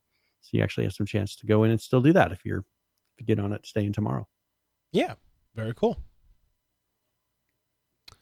So one other one they did, so that was the 31st. They did put out a patch on the 1st here. And mainly this is just a fix for an issue that probably the previous patch did. They were getting some client-side errors. So if you saw another little download, that's what it was, just one fix. All right. Dead by Daylight, which we're playing for Game of the Week. Yeah. Now, you say we're. You are. Mimi. You're not either, are you? I am. Where are you going to be? Okay. I am going to be throwing axes for a work event. I mean, this guy. Social. So let me understand this. So me and the audience have been your rock 5 years, and you're going to use this first opportunity for Game of the Week to just ignore us. Is that what I'm understanding? Am I understanding you correctly? It's the work outing event. I got to get to know my coworkers, I guess. Okay, Brian. It's my first workout event. I'm working event, so I figured I better show up. All right, Brian. Whatever you say. I got to rub elbows with my bosses and things like that. That could get you in trouble. Check out your sexual harassment policy. Okay, I'll try not to touch them. Yeah, for sure. So they put out the 3.3.1, they call it mid-chapter patch. They, first of all, updated Unreal Engine to 4.22 from 4.21, which you don't see a lot of developers or studios put that in their notes. Never. And they don't really say the specific things they're getting as a benefit, but they did do that.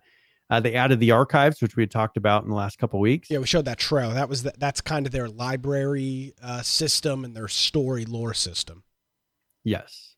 They added tomes, which provide challenges to players to complete 4 blood points, rifts, fragments, and the lore entries, which are stored there's a collection submenu. The Rift is a new limited time reward system they've added. New UI elements now available at the right of the lobby menu and tally screen to provide feedback regarding the archives. New currency, that's that Rift fragments they've added. So used to progress through tiers. And it says through tiers in an available Rift in the archives. And then new cosmetic types, the charms. So you can get 3, attach them to your waist or killer's hook. To killer can attach it to their hook in the environment. And then they have added some things to the customization UI to be able to see those. They've done some balance UI improvements. Mostly after that, it is fixes, tweaks to specific characters, bug fixes, fixes for a number of the maps. This is actually a really big update. That's why I figured it'd be a good idea to play this one, because they have, I know people have complained about, how some of the dedicated servers have been performing. They have a lot of fixes for that. Just a lot of changes and balances. And it's just pages worth. So that should be a good experience. I'm sure they fixed a lot of issues that people have been dealing with the last couple months. I'm very much looking forward to it. Another thing that happened is Zira. They had their Halloween event. And this was, I think it came out on Halloween. It goes through the 7th. So you still have 2 days to do that, going for a week. They have some cosmetics items that you can get that are Halloween themed. They have Halloween candy, which will heal 5%, restores 10% food, and on 1.5 second cooldown. They had a pumpkin hat, which is like a 20% head protection helmet, and the witch's hat, same thing, same amount of protection. They did disable the medical cooldown active pop-up. One thing with the civilian bunkers, they've added a 10% chance of spawning either exploding or stalker humanoid in there. So 60-40 chance currently. They've added the /roll command in chat. If you want to be able to maybe decide over loot, you can roll to be between 1 and 100. That's weird. That's more of a MMO type of thing. It is, yeah. And this isn't really. But if you're dealing with loot, and you're not, in MMOs use this all the time. Yeah, so but it really depends on. This whole world is PvP. Are you really going to be like, oh, who gets this shotgun? It'd be like, no, I was here first. Piss off. Maybe should have added a rock, paper, scissors. No, no. You should have been quicker. All right, just go ahead and take it. Yeah, I mean, no, but okay, but stop. Seriously, we've played all these games. Mm-hmm. You distribute your loot. I mean, if you find a shot, if you have 40 shotguns on you and your teammates don't, you give them your teammates. That's what I find kind of weird. Do you think they're going more for there's the possibility of having more rare items that seem to have a value to where it might create some contention if you don't have a way to honestly roll for them? Just don't tell them you have them. But when you start shooting with that gun, they may notice. I don't know. I just think that's kind of a weird system for a game like this. I think that it comes down to, though, if they feel like they're going to have something that's rare, that people would say, hey, let's say they're doing those special events where you clear the compound there's a loot that kind of distributes and falls all over the floor, and you say, hey, who's going to get that? Roll is a very good way to do that. Roll, whoever gets the highest number, they get it, and then there's no argument about it. I just found that in a situation like that, I think because the loot is sitting on the ground, you've all been in that little area doing it, and all of a sudden then it shows up. I think that might be a good way to deal with it. I mean, they could call it something else, have it not be a 1 to 100 chance.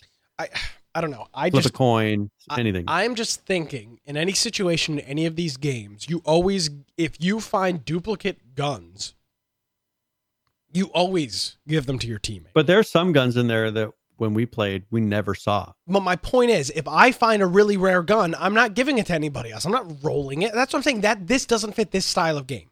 Really, Brian, you're telling me you're going to, Mr. Looter, Super Looter Brian, you're going to go around and find a really rare gun and go, okay, Nick, roll and see if you get to keep it or if I get to keep it? Really? You see yourself playing like that? Not in this game. No, that's what I'm saying. I understand where you're coming from. It's just, in this game, I haven't seen that in this game. No, yeah. That's what's kind of weird. But kind of maybe it depends kind of where they're going. If there's more of a permanent looting system or maybe a permanent skin system, then it would more matter. Yeah. If you're finding a skin in the world that you're treating it more like you raided that compound together, and then that's a rare item that actually attaches to your account, then as a group, as a guild, as a clan, you may want to roll for it out of your group. Okay. Yeah. I can see it. I can see where they might be going with it. But right now in the standard, how we've played games up to this point in this genre, we haven't seen it. Agreed. Well, cool stuff from Zero, yeah. Yep. Then they have a /respawn command with no delay. It takes you right to the safe zone, which I'm assuming you can't be in combat doing that. You probably can. You probably just die. Respawn means you die. It doesn't. Yeah. I mean, so you drop all your items. So all your stuff will drop, and then you go straight to the safe zone. That would be the thought. And then they added things to the map, like for the Halloween event, and just a couple of fixes to that. So that is Zero. All right. Let's take a look at, I mean, speaking of games that have a great future ahead of them, that's what we've been talking about this evening. PlanetSide Arena. Brian, we've got an update for this. This is early access. Been waiting for all month for this. Update number 5. I know you had a really crappy Halloween because update 5 wasn't out. Here are some of the updates that they've added to this. They added Squad Quick Chat. V is the default key for that, and it brings up a menu to issue a voice command to your squad. So that's an in-game voice command, like go that way, or kind of a predefined system, not talking, like a command system in the game. And they've also added a squad text chat feature. You press Enter to bring up a window and chat with your squad. So fantastic. We can now communicate with our squad members. Improve the animations and origin for throwing grenades. Added a new animation for class abilities, utilities, and tools. Added a new visual model for the Medic Shield recharge deployable. That's the ability of the Medic class. Increase the speed for the Decimator rockets to make it a little bit easier to hit long-range targets. So instead of it was so slow that you would aim at somebody and they'd be off the screen by the time it hit. So they've just sped that process up a little bit. Improved ballistic server validation. Now, ballistics are the hits, correct? The mechanics of the hit, which is exactly what my complaint was when I played this game. I did not feel like my hits were registering. Turns out, maybe they weren't. We should reduce instances of rejected shots or perceived hit registration issues. So, I'm not just bad after all. Well, I am still bad. It's not the only issue. I mean, I was standing right in front of somebody and shot directly at them and did not get a hit marker. And this is no exaggeration. Oh, I didn't get a hit marker. No, nothing. You don't die quickly in this game. You put a lot of bullets into somebody, and I did not get a hit marker. So clearly, there are server validation issues for the ballistics that they're dealing with, which is, in my opinion, the most. If that's not solved, the game is unplayable. I mean, you're talking about your hits not registering. Update 5. I'm wondering how is when they I'm wondering got how to much of this is.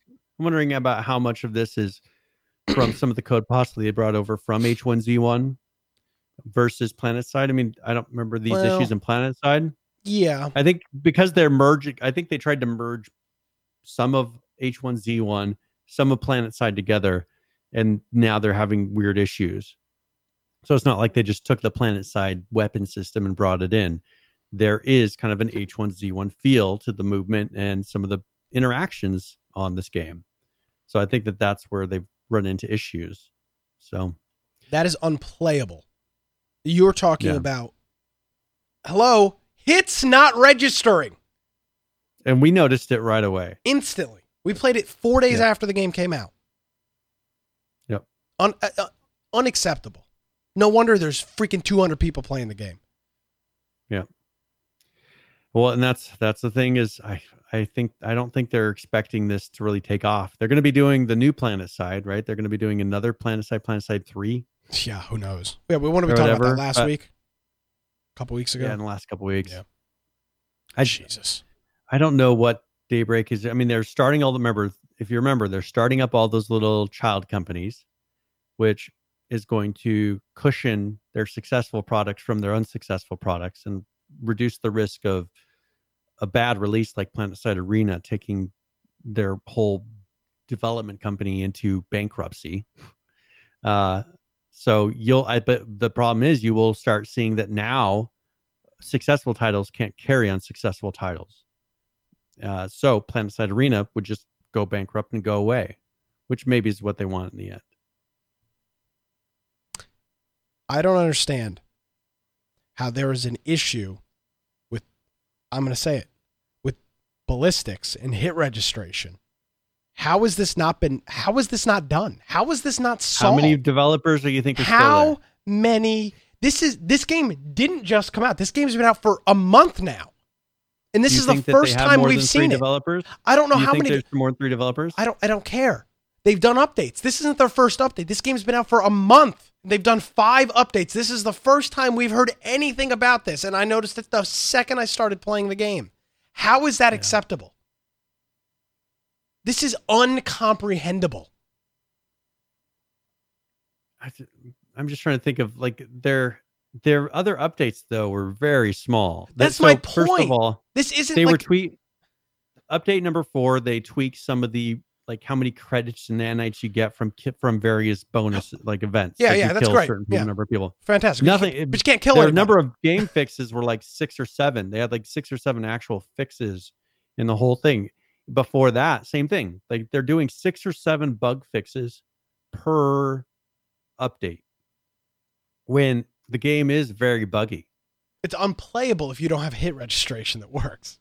It is the most update important. Number 10, I think, had 15 updates in it, but not really big ones. I don't think they have very many. I don't think they have very many people still on staff anymore. I think it's pretty much cleared out. So you wonder why it's taking them so long. I bet you they only have a couple people still there. I can't fathom it.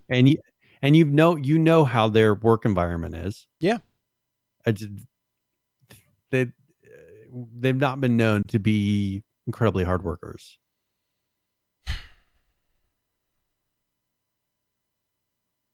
So I don't have anything to say. I don't have anything to say. This is a fully released game that they delayed 3 times. Yep. And there is a known issue that I talked about day 1 that the hits are not registering, and they have finally said that they're working on improvements. Unacceptable. Yeah. I'm surprised they're still doing anything with it. What a sham. The game is still running. I mean, I'm surprised they didn't just say, hey, we're going to pull this down. They're claiming it's still alpha. Let me see how many people are playing right now. Let's go over this. PlanetSide Arena. Let's take a look right now. If we scroll over to SteamDB, by the way, 45% of the reviews are positive, so 55 are negative. There are currently 22 people playing the game right now. Not even enough to fill a single game. I don't believe it starts until 30 players, so there's not even enough to play a game. 35 people is the 24-hour peak, And over why did they even bother to put out an update? And over the last week, the maximum players was 70. 70 concurrent players on Saturday. 70. Yeah, I don't even know why. But it's not surprising, Brian, because we tried to play and we couldn't shoot anything. Yeah. It's just not a pleasurable experience. It was a weird vision. It's like they just brought together a couple different pieces of various games that they have and said, all right, here's the new game. Rather than drawing up a concept of here would be a fun thing to do, they just took part of PlanetSide and part of H1Z1 or Z1 Battle Royale, whatever, and mixed them together. Jesus. I'm surprised that they're still even bothering to do updates. Unless they have one developer. I mean, they could have one developer and this is just what he happened to get done in the last couple of weeks. That is very possible as well. Damn. Because why would you pay 3 people to work on a game that a peak of 75 people on a free-to-play game? Free-to-play, 75 people. That's crazy. Yeah, there's no point. So, all right. Unturned, they put out an update, 3.19.17.0. I always talk about doors in games. Seems to always be a big issue we run into. But they fixed some issues with animated colliders on doors. Hatches and shutters now have been disabled while playing the animation until nobody's overlapping them. So doors were causing an issue. I will say. This was causing a physics exploit to happen. So I don't mean to toot my own horn, but I will point you back to the episode artwork for episode 249 of Infection Podcast, where we did have a long conversation about doors. I don't mean to brag, but yeah, you're like a predictor of the future. You knew doors would be a big thing in 2019. What can I say? So, they did also do some text contrast preferences. You go in there and make it so that you can have your text be more contrasted in the JSON file for preferences. They have about dash validate assets that you can do if you want to have it make sure that all your files are good.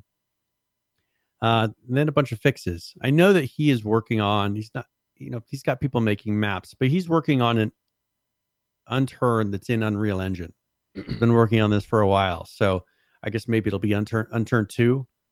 So I think a lot of he's not putting a ton of time into this. He's doing fixes and helping people make sure that maps get put in and things, but he has been working on releasing an Unturned in Unreal Engine. So I think all at once you'll see a bunch of news about that once he has things ready to show. Yeah. But that is Unturned. All right. Cool stuff from them. Looks like we're winding down our list here. What else you want to cover here? Well, we got the Long Dark. Okay. They did their 1.62 hot fix, mainly a bunch of fixes. So they got fixes, gameplay fixes, some UI fixes that they did. And then they did their polish pass on episode 3. So that's the latest one. It was the free update they put out. So you should notice that is much. I mean, they released it pretty quickly and then they went through and fixed a lot of the things that they ran into. They also added some icons, just a lot of fixes for episode 3, because it was all new content. People started playing it, noticed some things. So if you haven't done that, make sure you go check it out. It's $29.99. I think we mentioned it a couple weeks ago when it was on sale. It was an excellent price. I think it was 50% off at least at that point in time. Keep an eye on this. If you do not have the Long Dark, put it on your wish list because I'm sure they'll be doing a winter sale or something here soon. But if you're into survival games, which I would assume you would be, you're watching a survival podcast, listening to a survival podcast, put it on your wish list. I mean, this game is one of the best survival games on Steam. So that's pretty much it. That's the Long Dark. Right. And then Blackwake. The actual game with the door issue, right? Wasn't Blackwake the door issue game? No, this is boats. Oh.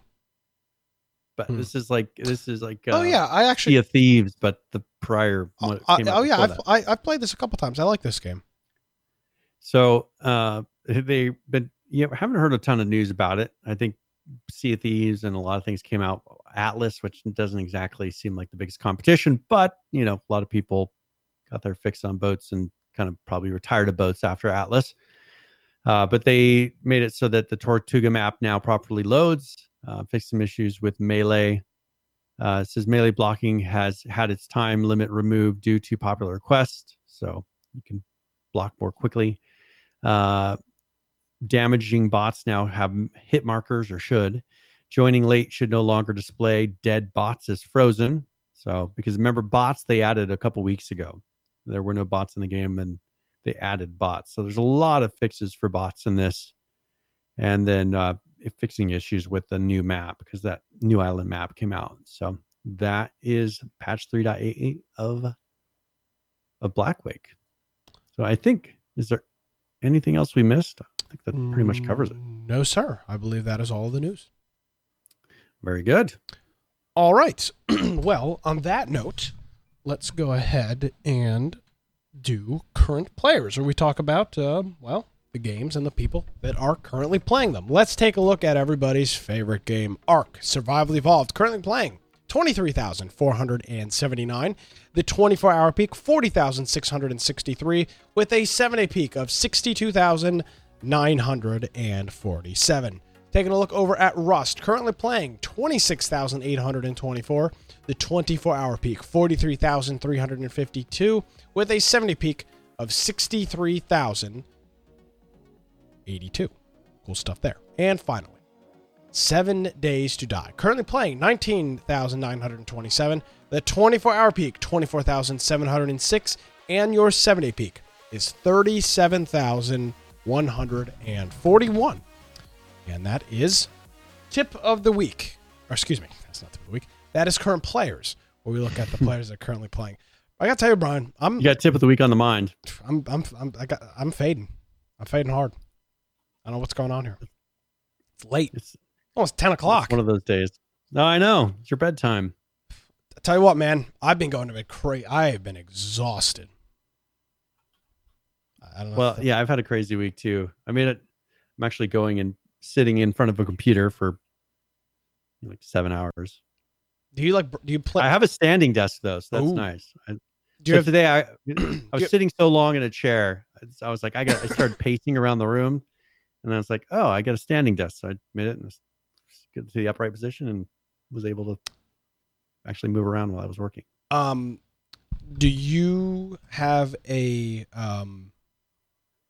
Discord on your computer at work? No. Use the website? I don't do any personal stuff while I'm there. I'm working the whole time when I'm there, writing code. Yeah, okay. I don't even check my phone for stuff. I don't believe that. You're telling me you're on the computer all day and you just you don't have Discord open? I don't have anything personal on my work computer. Huh. Nothing. I haven't checked his personal website. I haven't checked anything. News, nothing. All right. I'm there. I'm working. That's what they pay me for. Yeah. Okay. I'm not gonna have. I don't want to talk to you anymore. Let's start the tip of the week. I can't be. I can't be bothered with you anymore. It's just incredible. All right. Tip of the week, where we go through and either give a general gaming tip or one about a specific game. It's The Long Dark is an excellent game. I figure I'd do it on this. Tip of the week. Game of the tip of the week. Here we go. Blah, blah, blah, blah. Oh, I'm a professional. I don't do anything other than... Oh, wait, hold on. That's bullshit. Hold on a second here.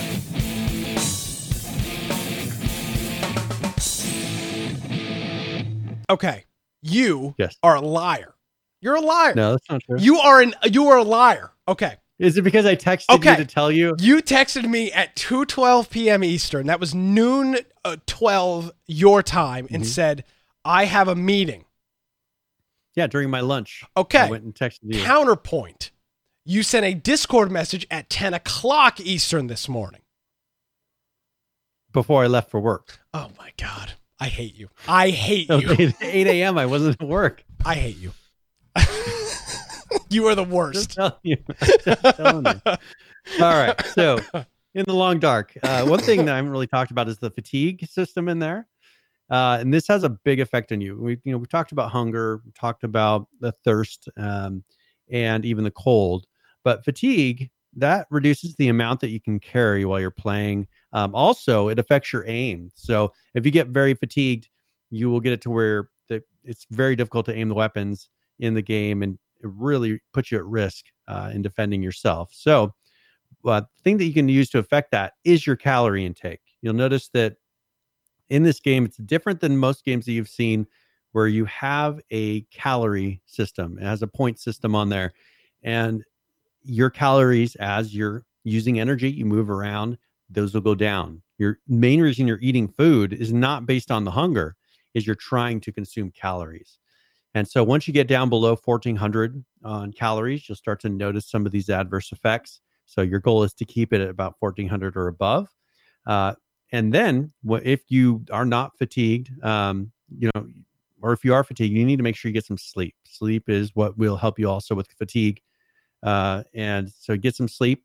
But to do that, keep in mind you have to be hydrated. Things eating and drinking, those allow you to sleep for more time, because if you are really low on food and water, you won't be able to sleep because you'll be so hungry or thirsty. So it's important to kind of balance that out, keep them up, make sure you get, before you go try to sleep, consume some food, drink some water so that you can get the max amount of sleep time and then recover all that fatigue. So that is tip of the week. Alrighty, Brian, thank you very much for that. I appreciate it as always.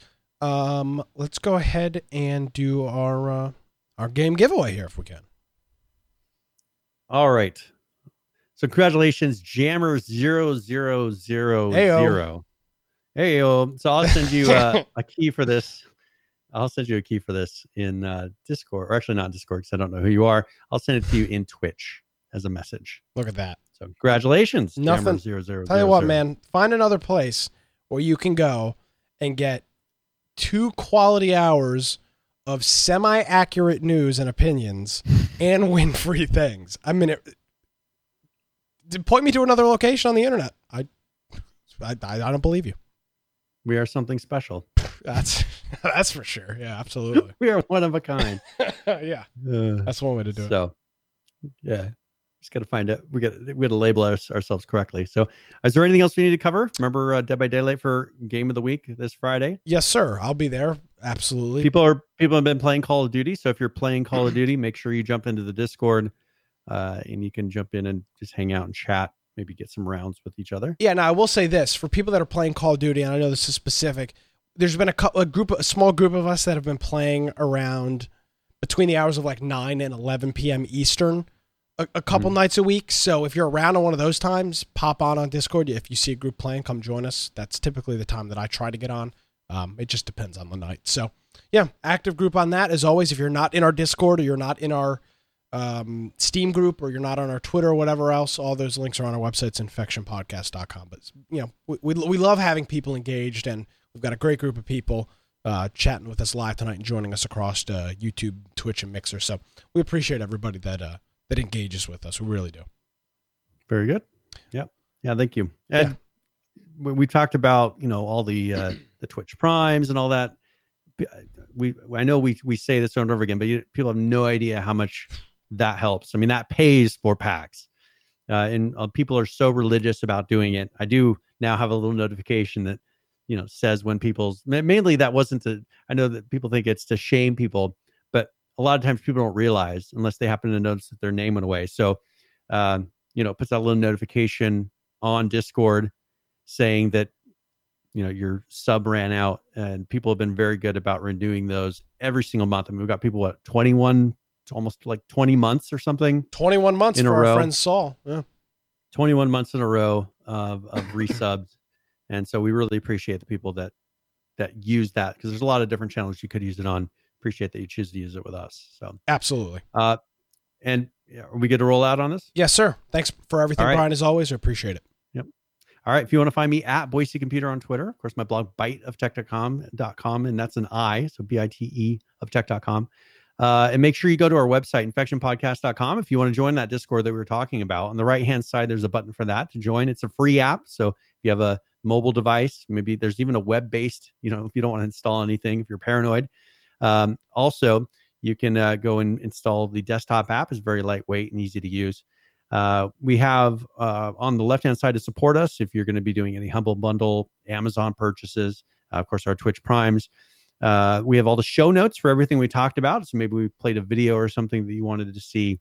We have all the show notes for those things. Links to our Mixer, our YouTube, links to Twitch, and then all the audio forms are on the website. So thank you very much, and I will see you guys later. Absolutely, Brian. Thank you as always, and we'll see you Friday night for Dead by Daylight, and we will see you next Tuesday for another episode of Infection.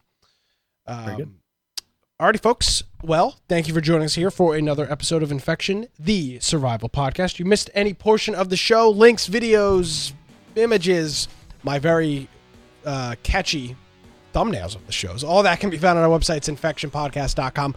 My name is Nick Craig. Follow me on Twitter at Nicholas Lincoln Craig. Of course, all the links are our website, infectionpodcast.com. Thank you so much for joining us, everybody. Have a great week. We'll see you next time.